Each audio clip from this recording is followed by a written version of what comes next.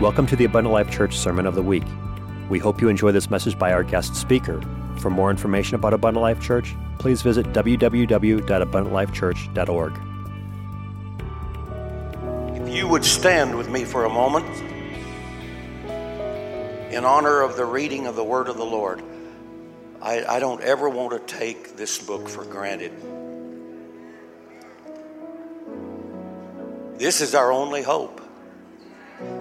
Outside of this, nothing. Doesn't matter who's president. If we don't have this, we have nothing.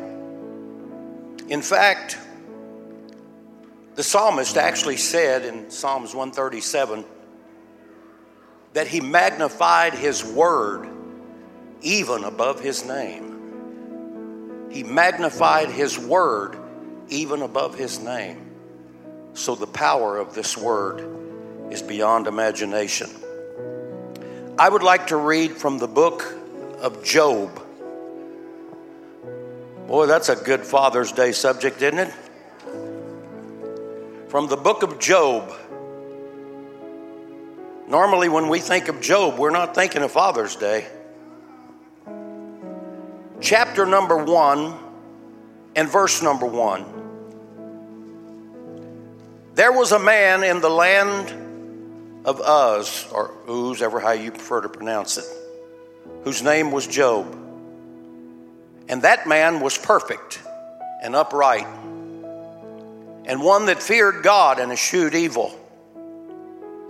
There were born unto him 7 sons and 3 daughters. And his substance also was 7,000 sheep, 3,000 camels, 500 yoke of oxen, and 500 she-asses, and a very great household, so that this man was the greatest of all the men in the east. And his sons went and feasted in their houses, every one his day, and sent and called for their 3 sisters to eat and to drink with them.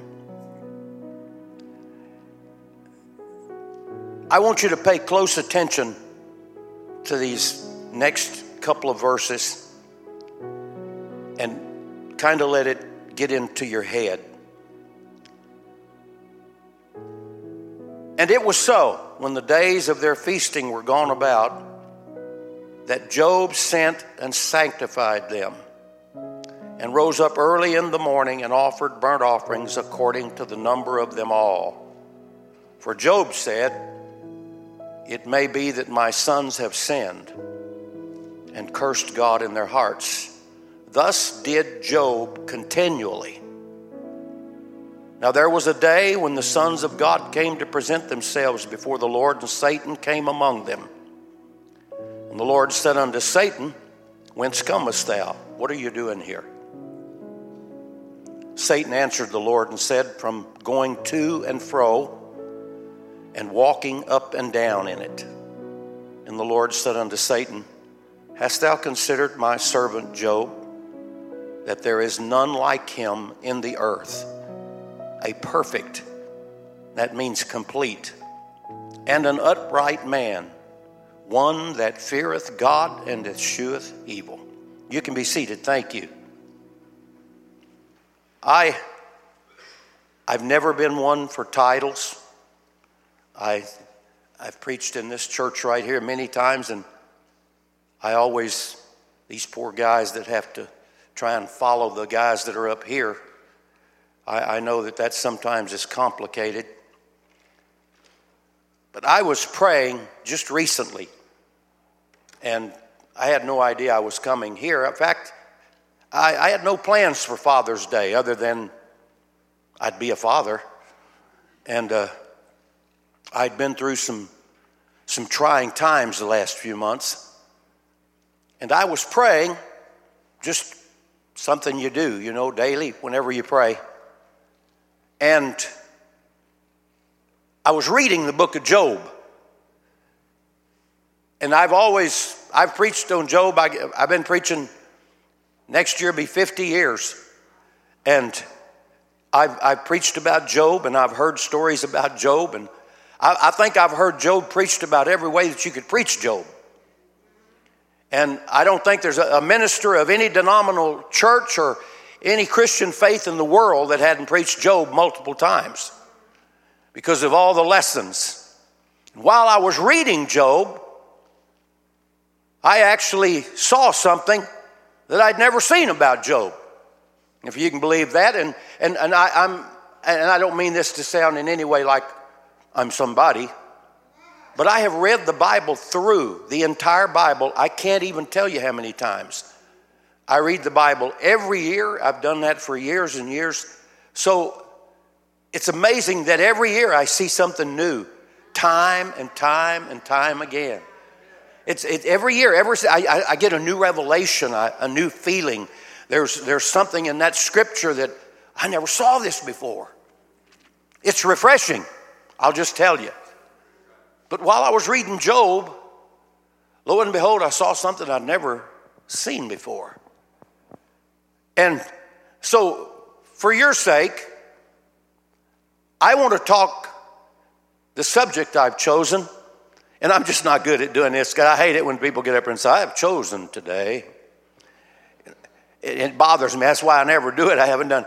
But this one was different because before I got the message, I got this title running through my head. And I'm not against titles. I don't want you to think that. I just never did do it hardly. Job's job. I took it in. I needed a color printer because mine wasn't working, and I took it down to Office Max to print out some stuff that I had made notes on. And the guy looked at it. He thought it was Job's job. And Job's job. That's what I'd like to talk about. And I would like to present Job to you today in a different light. I know that we always go to Job when we have trials and troubles, and we compare ourselves to the things that Job went through. And certainly nowhere in Scripture do we find anybody that ever suffered more in such a short time than what Job did. And for no reason, as far as the human mind can figure, there was no reason. And when the Bible says that Job was a man that feared God and shunned evil, that's his greatest virtue. In fact, Job had no other gifts. Job wasn't a preacher. Job wasn't this great theological genius that lived in his time. He was not it. Job was just a guy. And yet, this book, and I hope that at the conclusion of this, you'll feel the same way I do. In all of my reading throughout the Word of God, 50 years of reading the Bible, I have never found a father in Scripture comparable to Job. Not one. I looked at Abraham, and yes, I understand Abraham had some accomplishments, and I looked at Isaac and Jacob, but all of these men were men that were incomplete. Their lives were chaos.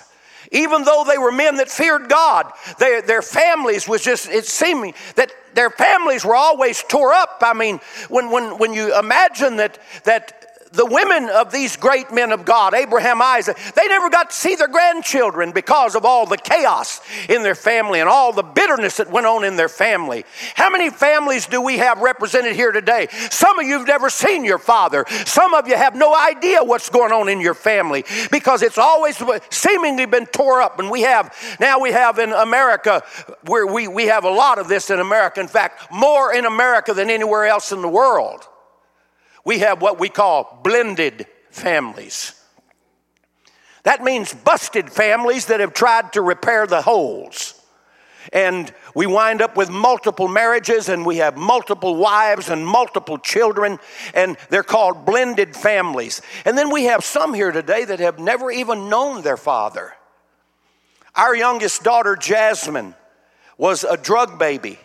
And she knows of him now, and she's actually met him, but she never knew anything about her father. There are a lot of homes like that. I have a daughter-in-law who never Never saw her father until she was grown, and that was one brief visit. This is America that we live in now. And we have taken, I have an old friend that's a Jew, and I mean he's a real Jew. Looks like he just climbed down off the mountain. And he came to me many years ago, and he told me one day, he said, Brother East, what we Jews have did to the Old Testament, you Christians have successfully did the same thing to the New. We messed up everything God gave us. And he said, Christians have done the same things to the New Testament. We've twisted it, we've added to it, we've taken from it, we've rebuilt it, we've restructured it, we've spun it, we've become spin doctors of the gospel, and we've made something that was beautiful and something that represented everything that God was. We've turned it into a man-made object. This church right here is a member of the United Pentecostal Church organization. That is an organization of ministers around the world that comprise that organization. That's what it is. The United Pentecostal Church organization. But I can tell you, and I have discussed this with the leaders of the United Pentecostal Church. The United Pentecostal Church organization is not the Church of Jesus Christ in its entirety. It is an organization. And an organization is always subject to the organism. The Church of Jesus Christ is a living thing. It's not a place. You may get up on Sunday morning and say, hey, it's Father's Day. I'm going to go to church on Father's Day. You're not going to church. When you come to the building, you will see that the church has gathered here because the church is an organism. It's alive. And every individual that has experienced the new birth, the death, burial, and the resurrection of Jesus Christ, been born again of the water and the Spirit, simply repented of their sins, been baptized in water in the name of Jesus Christ, and filled with the Holy Spirit of God, that means they have become the church. So when we get up in the morning, I left the hotel this morning. I didn't come to church. I was the church, and I was headed to a meeting with a bunch of other people that make up the church. So the organization is not the church in its entirety, but the church is part of the organization. The organization should never rule over the organism, because the organism is the living, breathing Spirit of God that dwells inside of us, and we must always be subject to that Spirit. That's good stuff, isn't it? I don't care what they say down in New Zealand. You that are here today, you're not here by accident. You're here by design. Well, it's Father's Day. I wanted to go with my son or my daughter, or I wanted to go with my dad. Special day. And you think that that's why you're here. I've got some news for you. You're not here because your dad's here. You're here because God, somewhere along the line, made a plan. And he said, I'm going to have him here today. And I'm going to give him or her another opportunity to come to me and to seek my face and to get into the Father's hand, the real Father's hand, and learn how they can live in the future. So you came for a purpose. Everyone's here for a reason. Everybody in this building today is here for a reason. There is a purpose for you being here. You are here because God wants to be part of your life. There is no other reason. There is no other future for you. If God is not part of your life, you don't have a future. You're going to live out the rest of your years and build whatever you're going to build and buy whatever you're going to buy, and then you're going to go the way of all flesh. But if you'll leave here today and say, God, I've been running long enough, I've been waiting long enough, I've been making enough excuses, I've went to church on Easter, Mother's Day, and Christmas and this and so on long enough.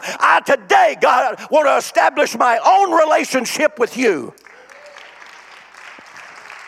I can't make it on Daddy's program or Daddy's testimony. You have to have your own. We have to have our own testimony. Well, why would we? Because the scripture says that if you're to overcome anything, any obstacle, any problem in life, The Bible says that you are overcomers by the word of your. That's personal. That personal your. You are overcomers by the word of your testimony. So ask yourself this question. If you have no testimony, how in the name of God and everything that's right do you expect to overcome what's coming in our world? We like the term the best is yet to come. And in fact, I told a minister friend of mine that several months ago. I said, for you, the best is yet to come. But we cannot blanket that statement for the whole world and say the best is yet to come. The best is not yet to come. The worst is yet to come. We've not bottomed out yet. We may as well be honest with ourselves. Our world is folding up around us. It's not going to get better. It is going to get worse because love has abandoned this world. And when the love of God is gone, there's nothing left but hate. But where sin abounds, grace does much more abound. How could that be if we're getting so bad? As long as there is one bona fide, tested, tried, and proven Christian alive on this world, then grace is still abounding. And grace is still the conquering force of the entire planet. Isn't it interesting that in the book of Job, which incidentally, the book of Job is one of the oldest books in the Bible. Isn't it interesting that in the book of Job, it begins by saying that the devil was walking to and see, he's the prince of this place. You mustn't ever forget that the devil's the prince of this place. When he was cast out of heaven, guess where he went? He's here. The devil, pardon me for the term, we used to use this term a lot when I was growing up. They talk about a punk, where you're a little punk, and all that stuff. Well, the devil ain't no punk, I'm going to tell you. He's a real dude. And that cat is strong. And you can't whip him. In fact, you are no match for him. He'll eat you up and spit you out. You may think you're a match for the devil, but you're not. And you'll never be a match for the devil until you experience this new birth that I talked about a few moments ago. Because once the new birth takes place, you're not running on your own resources anymore. Now you can truthfully say, greater is he that is in me than he that is in the world. Now you're not a match for the devil, but he that lives inside of you. He takes up your fight. It said he was walking to and fro. Isn't it amazing that Peter warned us about that? He said, your adversary, the devil, goeth about as a roaring lion, seeking whom he may devour. He's going to and fro. He's still doing it. And he's getting fat. Well, now, wait a minute. That's not scriptural. Yes, it is. Even the Old Testament writer said, hell has enlarged herself. What happens when you enlarge? And you run out of room. So, somebody asked me a while back, they said, man, you put on some weight. I said, yeah. They said, men, we ask these questions. You don't walk up to a woman and say, wow, you've put it on, honey. Any man does that's a fool. What size you up to now? Yeah, you want to end your marriage? That's a good way to do it. You don't need to go cheat on your wife. Just start doing that. You won't be around long. But men, we do that. Son, you putting it on around there, ain't you?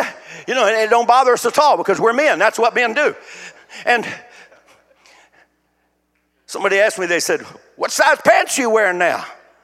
I said, well, I wear a 36. But a 38 feels so good, I've been wearing a 40.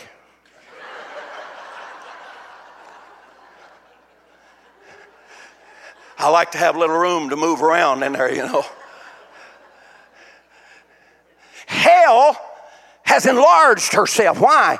Because the devil's going about as a roaring lion, seeking whom he may devour. And the more he devours, the more he gets, the bigger he gets. He's enlarged his kingdom. And I'm going to tell you, his kingdom is expanding at a rapid rate because people are listening to his message.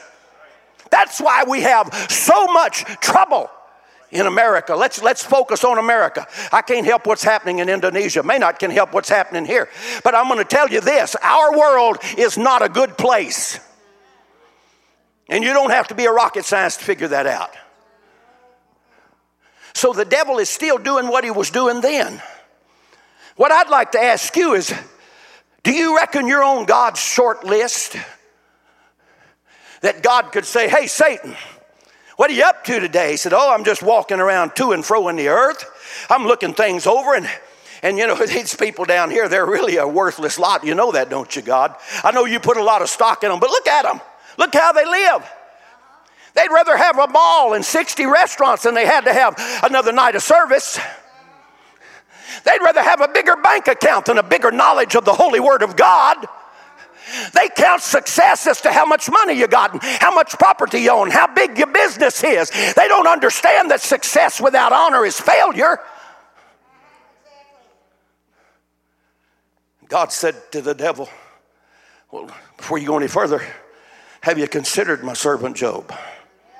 That was the first meeting. They had two. Have you considered my servant Job? I wonder if today, or maybe tomorrow morning, being Monday, start the week off, you know, our work week, start tomorrow morning, and the devil's walking to and fro, and maybe he could still have one of these same kind of meetings. You see, there's a lot of stuff we don't even know. Where they have this meeting? Who do they think they are having a meeting not telling us? Because we're in control. We're not in control of anything. Just take a deep breath and thank God for it, because he could stop the next one from coming. It's like that one fella told, he said, there ain't no God. And this fella said, there is a God. He said, I know there's a God. He said, no, there's not. He said, I can do anything God can do. He said, God took and made us from dirt. And the guy said, I could probably do that too. I'll figure out the scientific matter. He went and did his studies and put pi and square and dot and symbol and all of this other stuff that they put in. When he got done, he got out there and got him a bucket of dirt, and he started to put some water in it to mix it up and make whatever he was going to make. And a voice came down from heaven and said, hey, use your own dirt.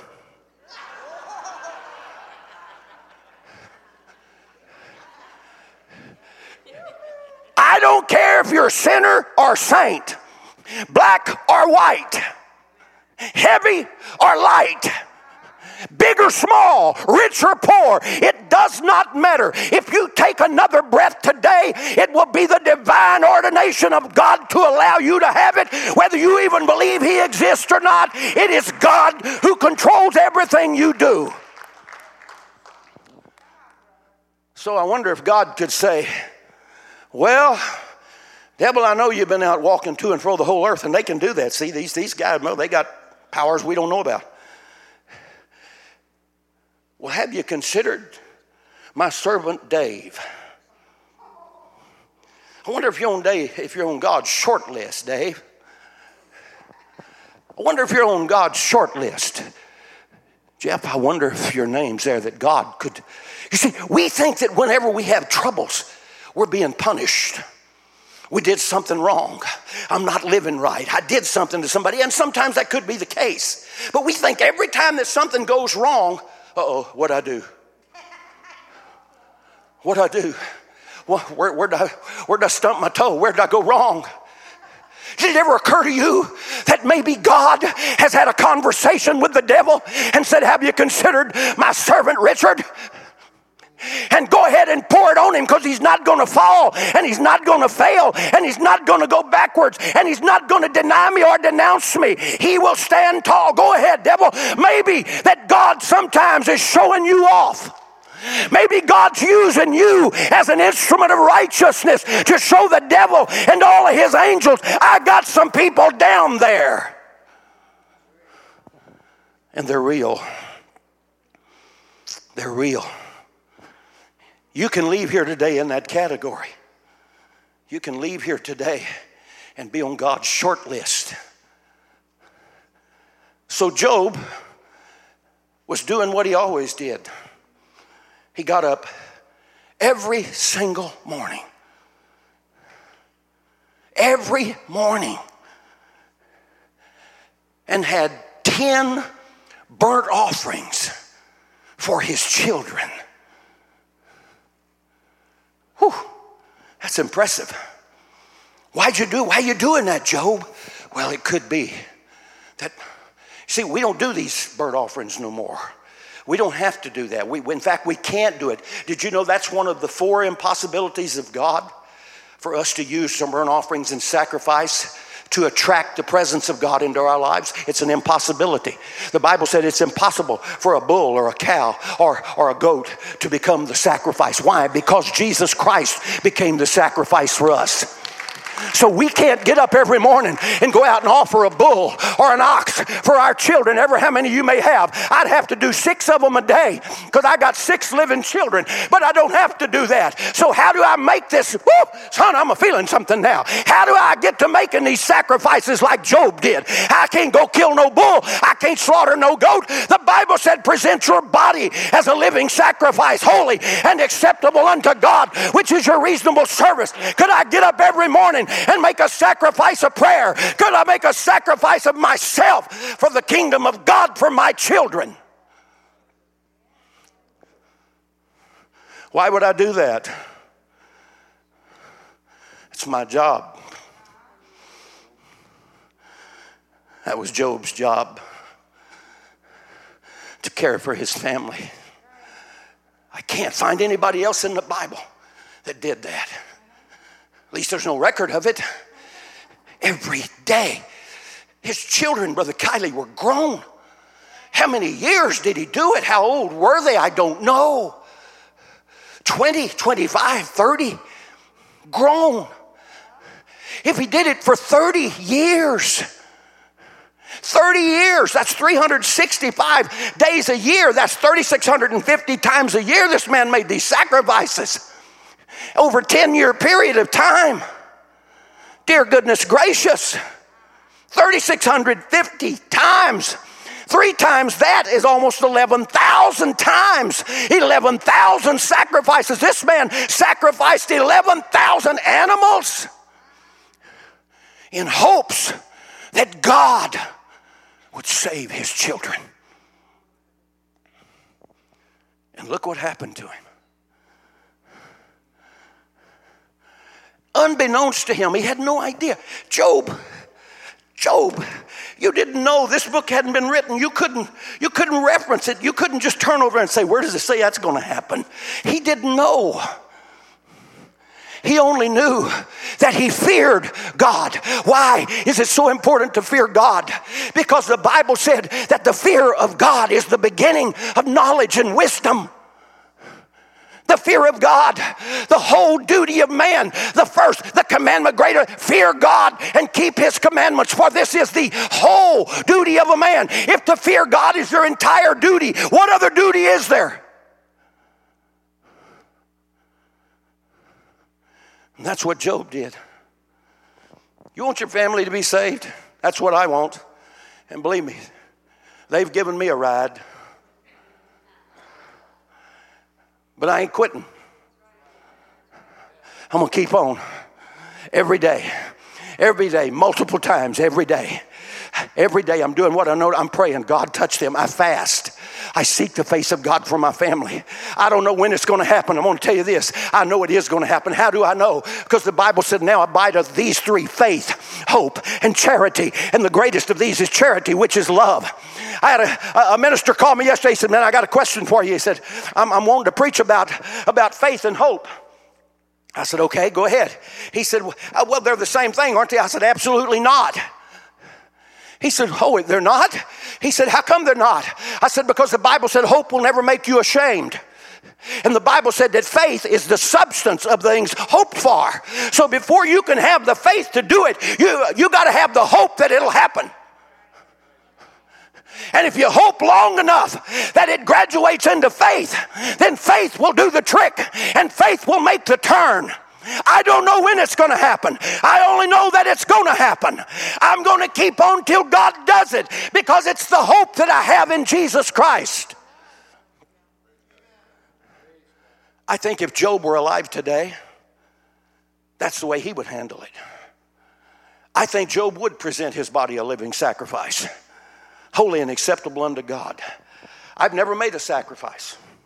I've cleaned a fish, a deer, I didn't like that. I had never liked it. I mean, you start tearing them animals. I don't like all that stuff. But, we're men. We go hunt. That's what we do. We fish. That's what we do. But can you imagine getting up every morning of your life? Can you imagine, Brother Barningham? Get up every morning before you go to work and go outside and build a fire and kill a bull? The closest most of us get to killing a bull is we're full of bull. Every day. Why? Because Job loved his children. And so God told the devil, he said, you do whatever you want to. He said, just you don't hurt him. I'm going to let you go ahead. I'm going to let you test him. Go ahead. You can't hurt him. Devil went down there and said, okay. So Job's sitting at home one day, everything just like it's always been. He's doing great. Him and his wife, who knows what they were doing in the house. They may have been having a meal, just enjoying life. And a servant comes in and says, man, I got bad news. He said, what? He says, and I'm not going to put them in chronological order here. He comes in and says, we were out there and your men was with the herds and the Sabaeans came and they've taken everything. They're all gone. The camels are gone. Donkeys are gone. Sheep are gone. Everything's gone. Job, you ain't got nothing left. Everything's gone. Everything that you owned is gone in one swoop. And before Job could even catch a blink, another servant came in and said, I got bad news. He said, all your kids gathered together and were having a feast. They were having just a family reunion get together like they always do. Bible said they did it. And he said, wind came. A big wind come out of nowhere, smote the building. And all your children are gone.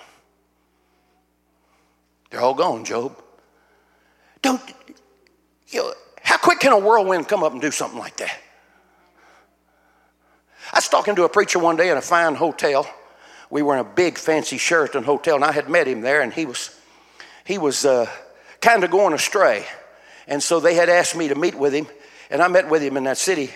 We flew in there, I believe, and I met with him, and he talked more monkey shine to me. I mean, we talked for 2 hours, me, him, and his wife, and they were having troubles. And he told me, man, brother, elder, and bishop, and all this stuff. And he was wearing them designer clothes and them fancy shoes. And you could tell he really thought he was somebody. This was the cat's meow. When this cat looked at the mirror, he thought it should speak to him. And so he sat there, and me and his wife were sitting there, and I went through all this stuff, and he's just, this, that, and he's down very spiritual.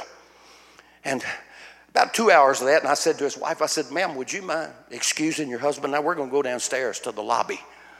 And she said, oh, well, sure. Is everything okay? I said, no, it's fine. I just wanted to talk to him alone. I turned to him, I said, sir, would that be agreeable with you? He said, well, sure, elder, I'd be happy to go with you. And stood up, and putting all that stuff on me.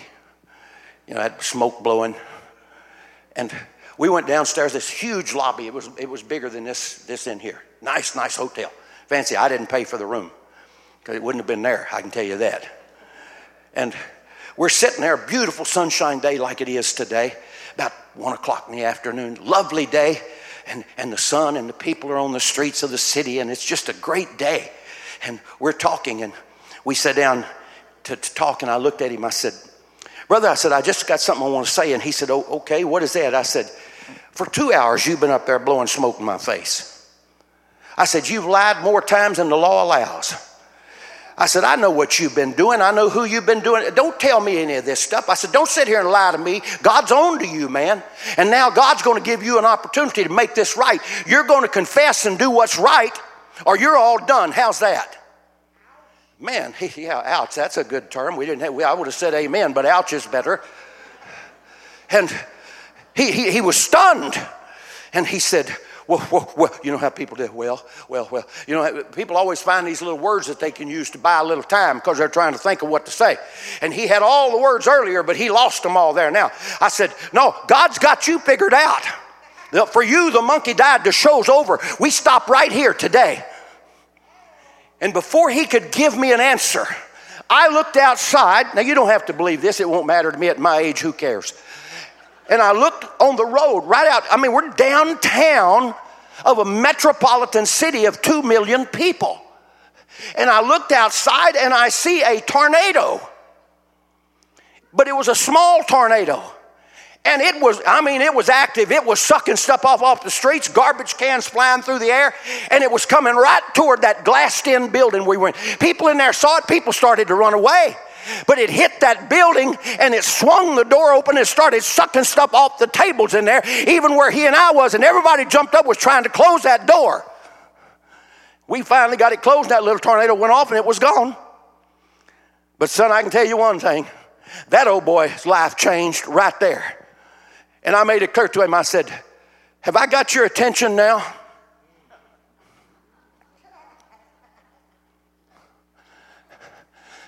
I think there's a lot of people that's waiting for a whirlwind or some kind of a supernatural event to spark their thinking, or I'll do it. Well, I'll do it. I'm just not ready to do it right now.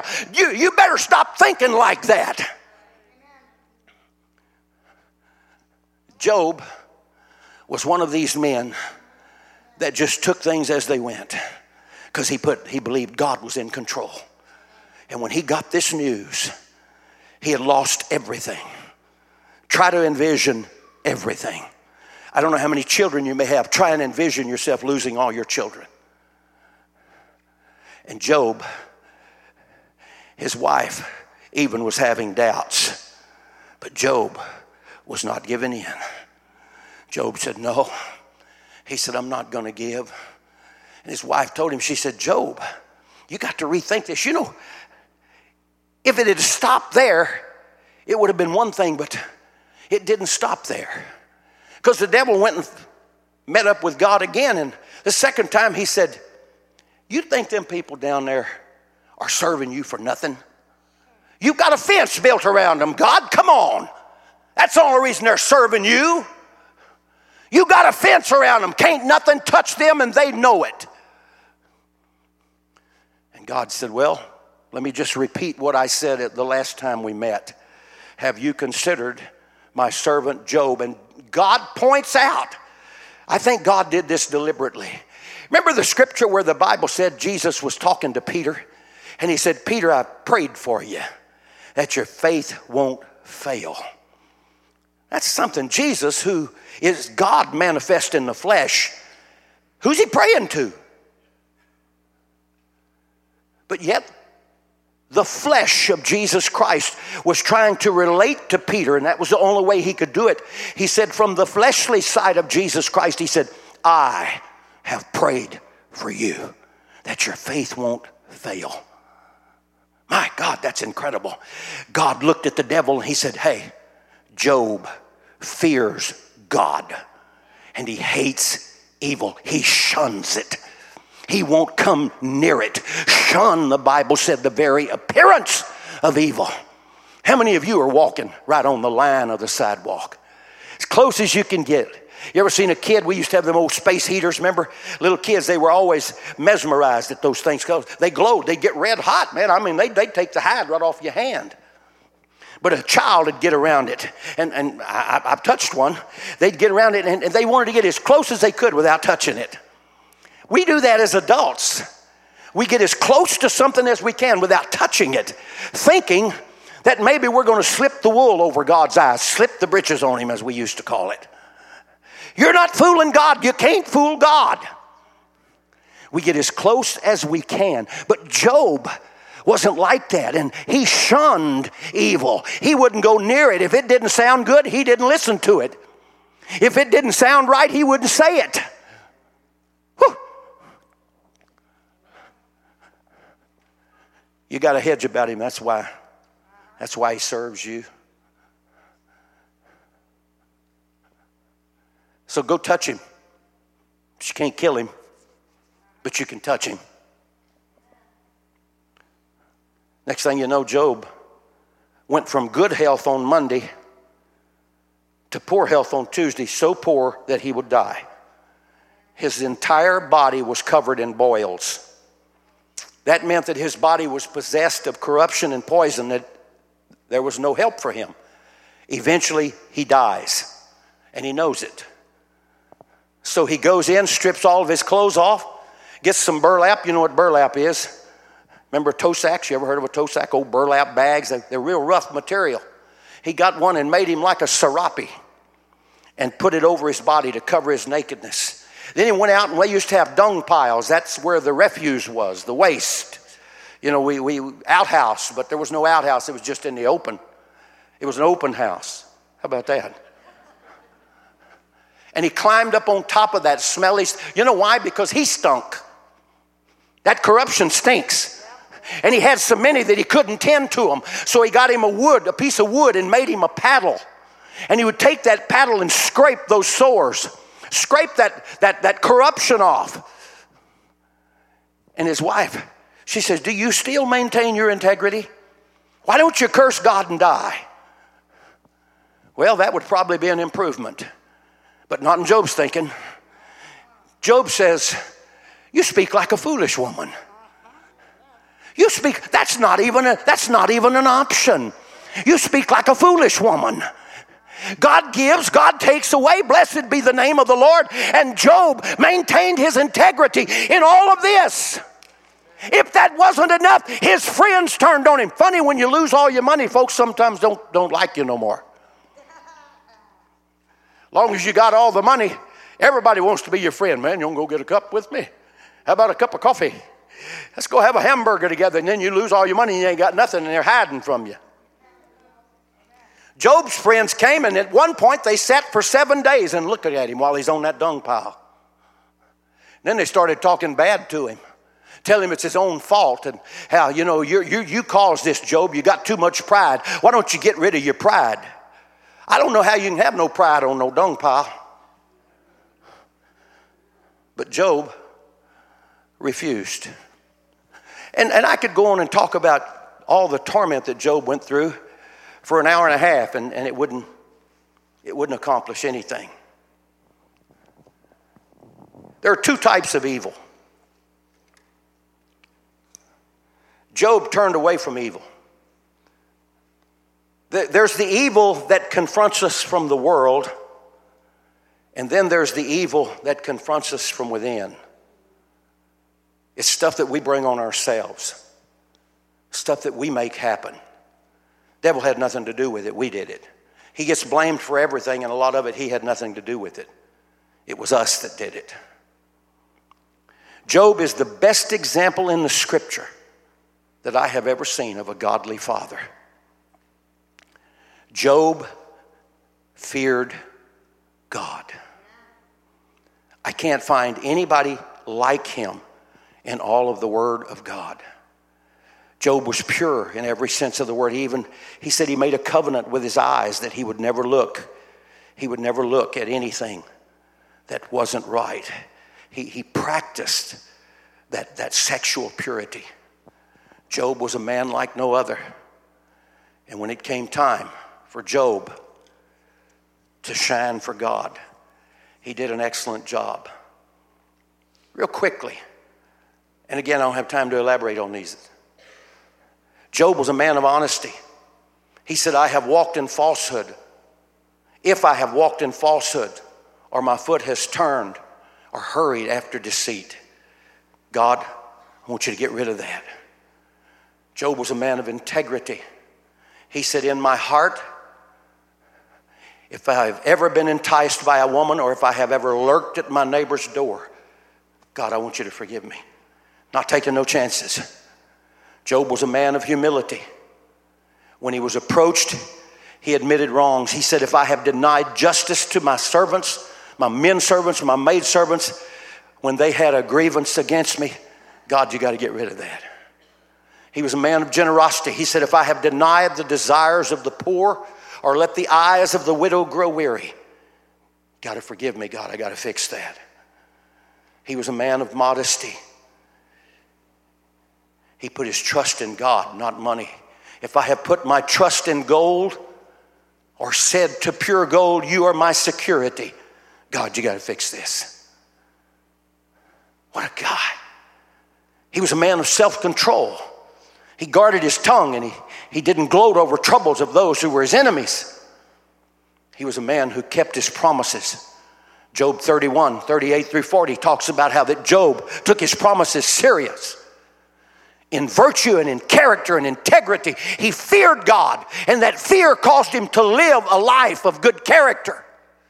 That fear caused him to love his family. That fear drove him to be a man of success, but a man of honor and a man of integrity. It's easy to say, well, he's a good father. He provides a good living for his family. Do we think that makes us a good father? Well, he takes them fishing and hunting, and that makes us a good father. Those are things that are good. That's good to create relationship with your families.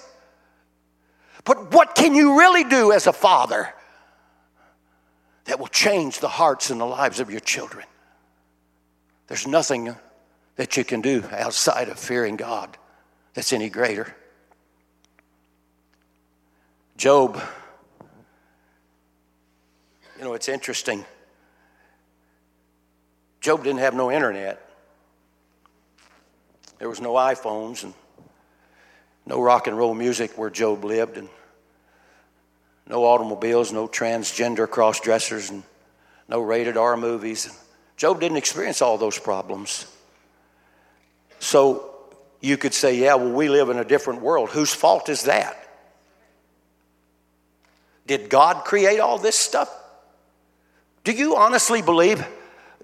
Are we so naive that we will say, well, if God hadn't intended it to happen, it wouldn't have happened? Are you really serious? You could actually think that? Well, if God could have stopped them from dying, and why didn't he stop them from dying? God didn't make them die. Did it ever occur to you, how can you smoke 2 packs of cigarettes for 45 years and then blame God because you got cancer? Look at the stuff we put in us. And then when we develop an ulcer, and we don't change nothing. And then we blame God for the problem. It's not God's fault. It's not his fault. I don't want to sound coarse or hard-hearted, but, this guy's out swimming underwater, messing with them fish and stuff down there, and that one spears him through the heart and kills him, and millions of people on TV were grieved. What's he doing out there messing with them things? Why would you do that? Go to South America. They turned that bull loose, and thousands of people line the streets. And this bull's running around. They're all letting him chase them and run them. And then somebody gets gored and they make him a hero. The bull's not playing. We do things to ourselves and then blame God for it. What do you expect to happen to your children if you give them a free rein? If you don't teach them guidelines and boundaries? If you don't tell them this is wrong, you can't do that. What kind of a church are we if we don't set boundaries for the people that say, I'm part of the church? Why do you think that God put apostles and prophets, evangelists, pastors, and teachers in the church? He put them there to regulate. He has an obligation, a duty, that he has to say, brother, I want to come over tonight. Could I sit down with you and your wife and let's have a talk? Could we have a cup of coffee? Could we drink a glass of tea? I want to tell you, you're doing wrong. Are we so afraid that we may lose somebody? That we'll become an enemy because we tell the truth? We have obligations.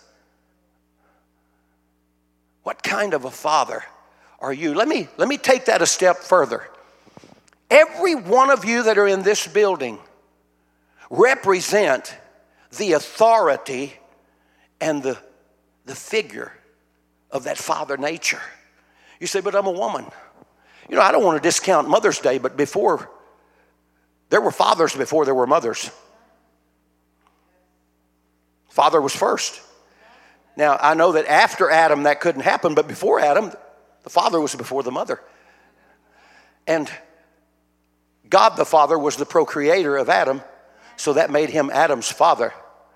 And God simply said to them, here's the guidelines for this garden that you're in. We don't know how big it was, but it was an easy way to live. It's eternal life. They're never going to be sick. Nobody's going to wear no glasses. We're not going to have no problems. There won't be no divorces. There's not going to be any of that. Everything's perfect. Who messed up the garden? It wasn't God that messed it up. Can we ask God to lie and say, God, will you just pretend you didn't tell us not to do that? What kind of God would he be? You're blaming God for a lot of things that God had nothing to do. And remember, one of those other 4 impossibilities is it's impossible for God to lie. It's impossible. He cannot lie. So if God said, look, 1, 2, 3, 4, here's the 4 things you got to do. You do these 4 things, I'm going to do these 4 things. He's willing to do his 4 things if you do your 4. But you don't do your 4 and then still want God to do his 4. Is that fair?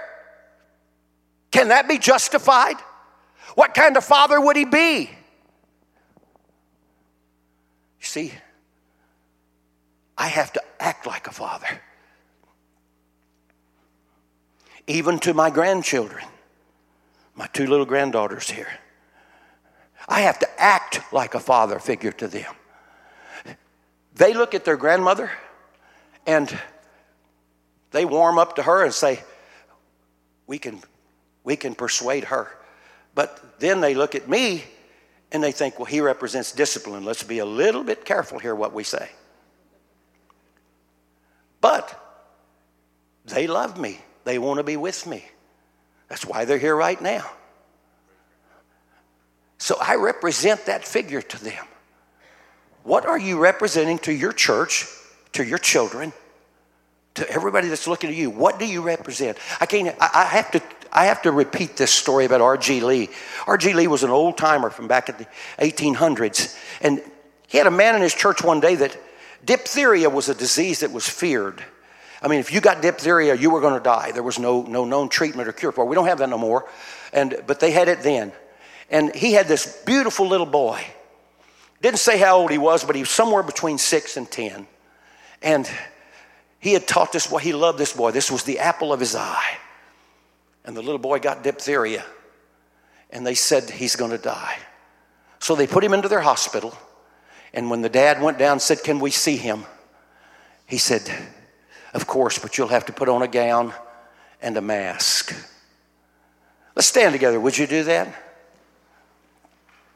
We'll have to put on a gown and a mask because he's contagious. Or you might give him something. We don't know, but you got to do it. And so they did.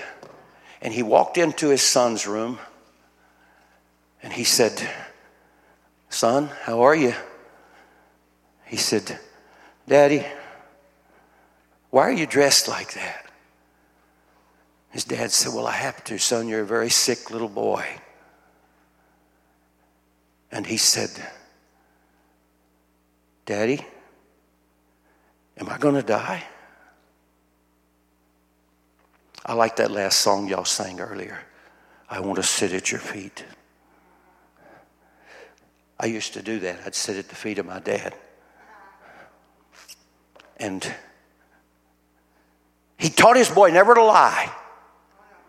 And he said, am I going to die? And his daddy said, that's what they say. And the little boy turned away. A moment later, his dad said to him, he said, son, he looked at him, he said, yes, sir.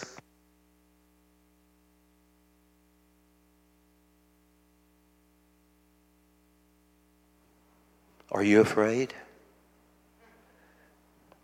And the little boy thought for a moment and he said, Daddy, if Jesus is anything like you, then I'm not afraid. What kind of an impression have you left? Could God show you off today? Mamas, this ain't Mother's Day, but I don't want you to feel left out. Because there's no more requirements of a father than there is of a mother. Are you on God's short list? What kind of an impression have you left? And now the church. Look at all of you. Some of you don't have children. Some of you are single. So your example, it's the same. You have to be an example to everyone in the building. That obligation's up on you. Because when it's all said and done, it doesn't matter whether you're a father, a son, a mother, a daughter, an aunt, an uncle, a niece, a nephew, a cousin, a friend, a stranger. When you come to God, the obligation is the same. All of us have the same obligation. I can see Job. If I close my eyes, I could actually see him sitting on top of a dung pile. And his wife walks up to him and says, "Job, you miserable wretch, what are you doing? Why don't you curse God and die? Why do you continue to sit there? People are mocking you. People are going by. You're a spectacle. Why don't you curse God and die?" Job did not say what I'm going to say. Job did say, "You speak like a foolish woman." But I think that in his heart, Job was saying, "I can't. Because this is my job. That's my job. Is to fear God, to keep His commandments. It's the whole duty. It's my job description. To fear God and keep His commandments." What do your grandchildren see in you? What do your great-grandchildren see in you? What do your sons and daughters see in you? And what do the children of this church see in you? Only you know where you are. I want to tell you something. This is probably a hard statement, but one day we're going to hear the last sermon. I mean, it's going to happen. One day I'm going to preach my last sermon. One day I'm going to see them for the last time. And the only thing I can do then is say, "God, did I do enough? Have I done enough? Have I been a good enough grandpa?" Are they going to, someday if I'm gone, are they going to say, "I'd like to go here and do that and do this and do the other, but if Grandpa were here, he'd tell me that's not the right thing for me to do. So I've got to leave enough of me here that they'll always remember Papa." What if Papa were here? What would he do? What if Dad were here? Gosh, some of you that have lost your parents, have you ever wished Mama was here where I could just sit down and talk to her? My dad, this Father Day, he'd be 100 years old this year. And just the other day, one of my boys came up to me and he said, "Daddy, I sure do miss Papa lately. I wish he was here." Because he had such an impact on him. Are you on God's list? Can God show you off? Can you stand in the time of trouble? Are your kids getting what they need from you? Is this world really that important? Are we trying to buy our children and buy our grandchildren with stuff?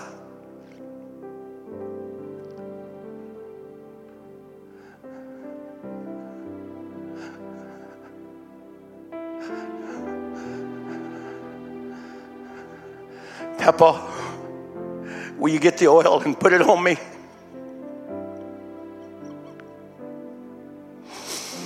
That's what I want them to remember.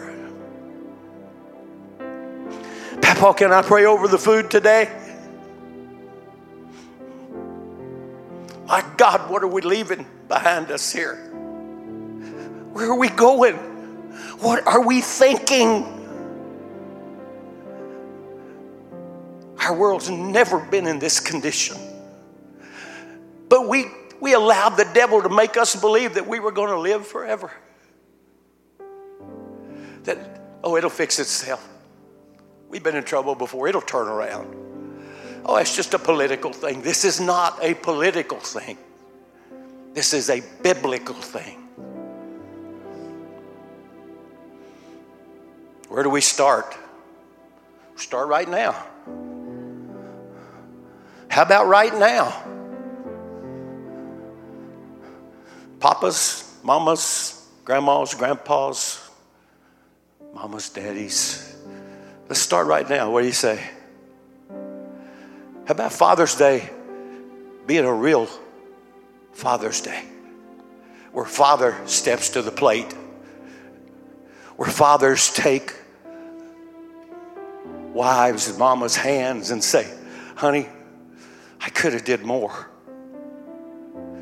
I really haven't done as much as I could, but today, this is a good day. I'm going to change it up. I'm going to change it up. I'm going to be different.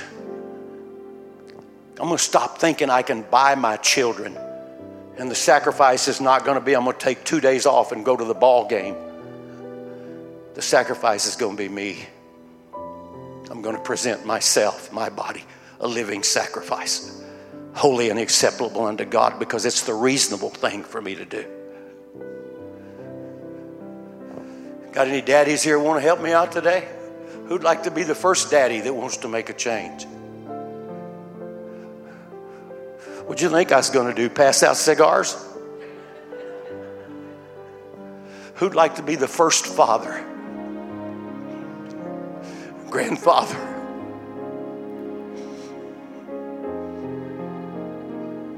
The first fathers. The fathers of the church.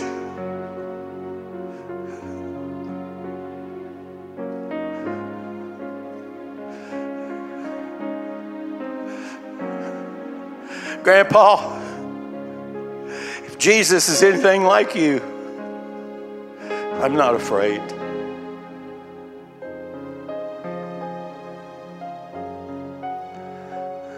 Daddy, if Jesus is anything like you, I'm not afraid.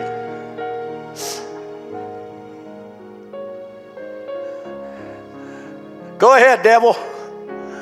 Pour it on him. He's got a relationship with me. If he doesn't have, he's about to get one.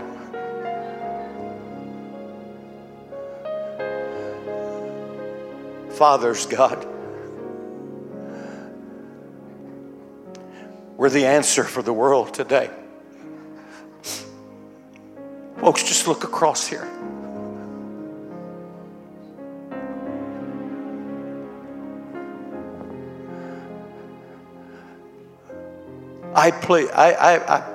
It's not noon yet. It's 11:15. I would pray that not one soul would leave this building till we've talked to God.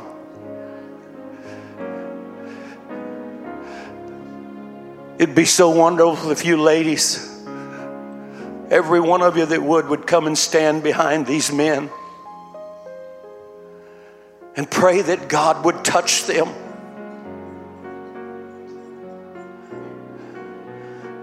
Help them, anoint them. Use them, God, for your glory and for your honor. Thank you for listening to this Abundant Life Church podcast. We pray it has strengthened your relationship with God and will continue to be a light unto your pathway to heaven. If you have any questions or comments regarding this podcast, please telephone our ministerial team at 262-965-5177 or email us at info@abundantlifechurch.org.